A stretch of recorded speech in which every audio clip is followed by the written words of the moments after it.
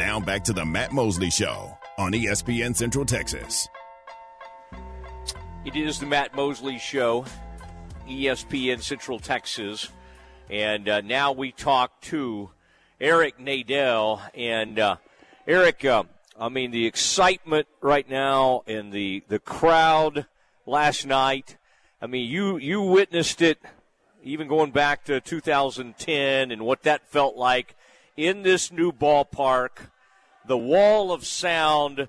You're sitting there calling the game and all of that. But what was that atmosphere like? And did you think from a noise standpoint, from what you could tell, did it far exceed the old ballpark, or what did it kind of feel like out there? Mo, what it really felt like to me was the very first playoff game ever played in Arlington, which was Game 3 of the Division Series in 1996. That's really what it reminded me of in terms of a fandom that it was starved for a postseason game, and for the first time was getting it in a relatively new stadium. The ballpark in Arlington opened in 94, and it was 96 when we got the first playoff game as the Rangers won their division for the first time. And that was the loudest I think I had ever heard a baseball park until the moment when the Rangers clinched the pennant in 2010 on A-Rod's strikeout against Neftali Feliz. Last night, playing in a park with the roof closed, I think it was even louder. And obviously the roof has a lot to do with that, but the fans certainly did their part. They showed up, and they did it in a very audible way. It's amazing what the team is doing right now. Do you buy into, getting those two games out there? They didn't want to have to do that. They fly right past over their home stadium and go out there to Tampa. They take care of business there and then basically kind of wipe out the Orioles after the one close game. It's almost kind of like the anger or whatever kind of came out of that Seattle. They found something. And then the hope is in these playoff series is, okay, can you keep it going? Because we know how quickly these things can change in baseball. But you having kind of observed and watched a lot of these things over the years, what did you take? What do you think that did for this team when they had to play those additional games and didn't get it done like they wanted to against Seattle? I really don't know, Mo. This team has been so unpredictable over the last couple of months. I don't know that you can logically say this happened or that happened because there's no explanation for the turn on and the turn off in the hot streaks of this team previously. You really don't know. Obviously, in hindsight, it was better for the Rangers to get to play those 2 days rather than sitting around. You look at how some of the teams have struggled who had the buys, 3 of the 4 really, with the exception of the Astros, had more trouble than they were expected to have. Maybe it's better to keep playing. I don't know. In the case of the Rangers, I imagine it probably was, just based on the results. The Ranger offense producing the way that it produced earlier in the season, although it took a game. They only scored 3 runs in the first game. I say only. They were facing the pitcher with the third best ERA in the league, so scoring 3 runs against that Orioles staff that night, wasn't anything to be ashamed of. But, I'm well past the point of trying to give explanations for why this team plays well on a given day or on a given week. What do you make of Max Scherzer today? He was set to throw a simulated type game, working his arm back in. You certainly would love to have him. You don't know exactly what state he's going to be in if he's able to go out there. You'd love to have him. You'd love to have Gray back in there. Where do you sense Scherzer is, and do you really think this could happen? He certainly seems excited and that he could be a part of this ALCS. Where do you see this thing headed? Well, I fully expect he'll be on the roster for the ALCS if things go well today. The Rangers don't have to set their roster until Sunday morning, I think. Mm-hmm. And based on how things go today and how he recovers in the next few days, the Rangers can make their decision. A lot is going to have to do with the actual stuff. Not just that he's able to throw pain-free, but his stuff looks like it's going to get big league hitters out. And it pretty much looked like it the last time that he threw to some hitters. So I'd be really surprised if today it's not even better. And if that's the case, I would be surprised if he's not the Ranger starter in either Game 3 or Game 4. John Gray is another case. Gray, I noticed, said yesterday that he's not sure that his wrist will be at a point where he could be expected to give the Rangers a lot of pitches. But he could certainly be a guy who could be very helpful as a 1 or 2 or 3 inning reliever. And, that's something you might look forward to in the ALCS. Even if Gray doesn't come back as a starter, he could come back as a power reliever. This is a guy who throws 96, 97 miles an hour with a wipeout slider.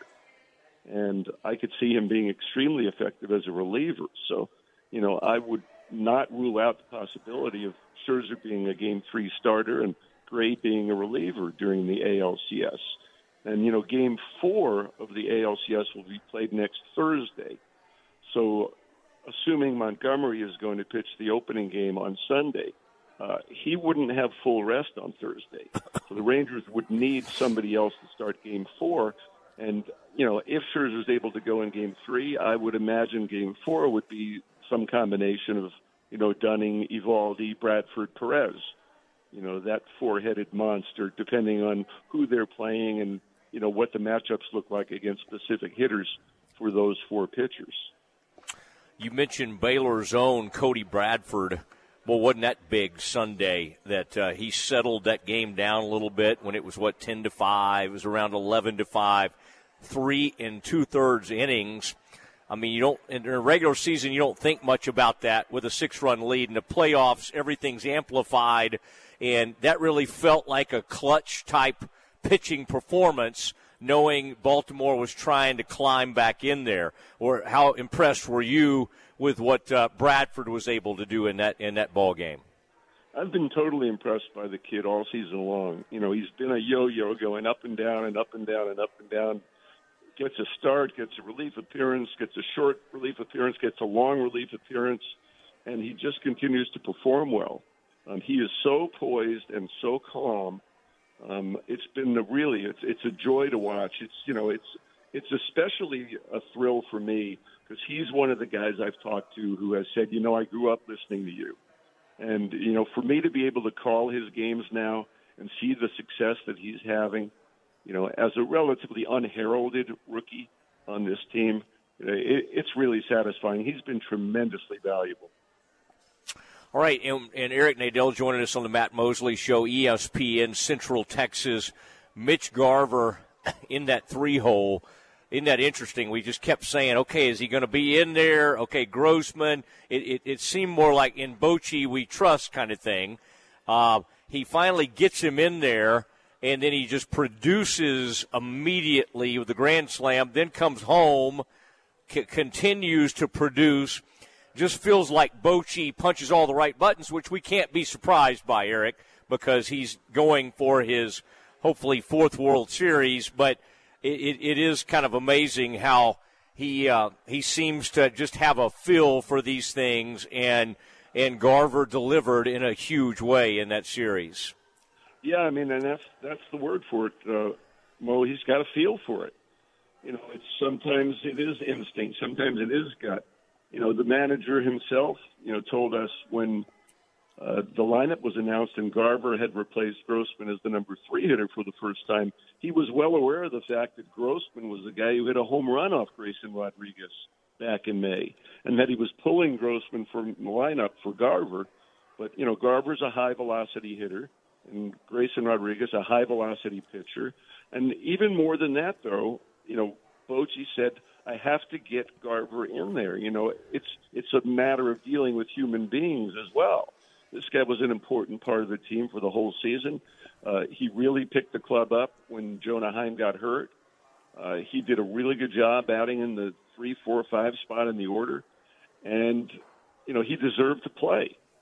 And Boats liked the idea of having the switch hitting Grossman hitting behind Corey Seager so there wouldn't be two lefties in a row or two righties in a row as you got down to Adolis in the fourth spot.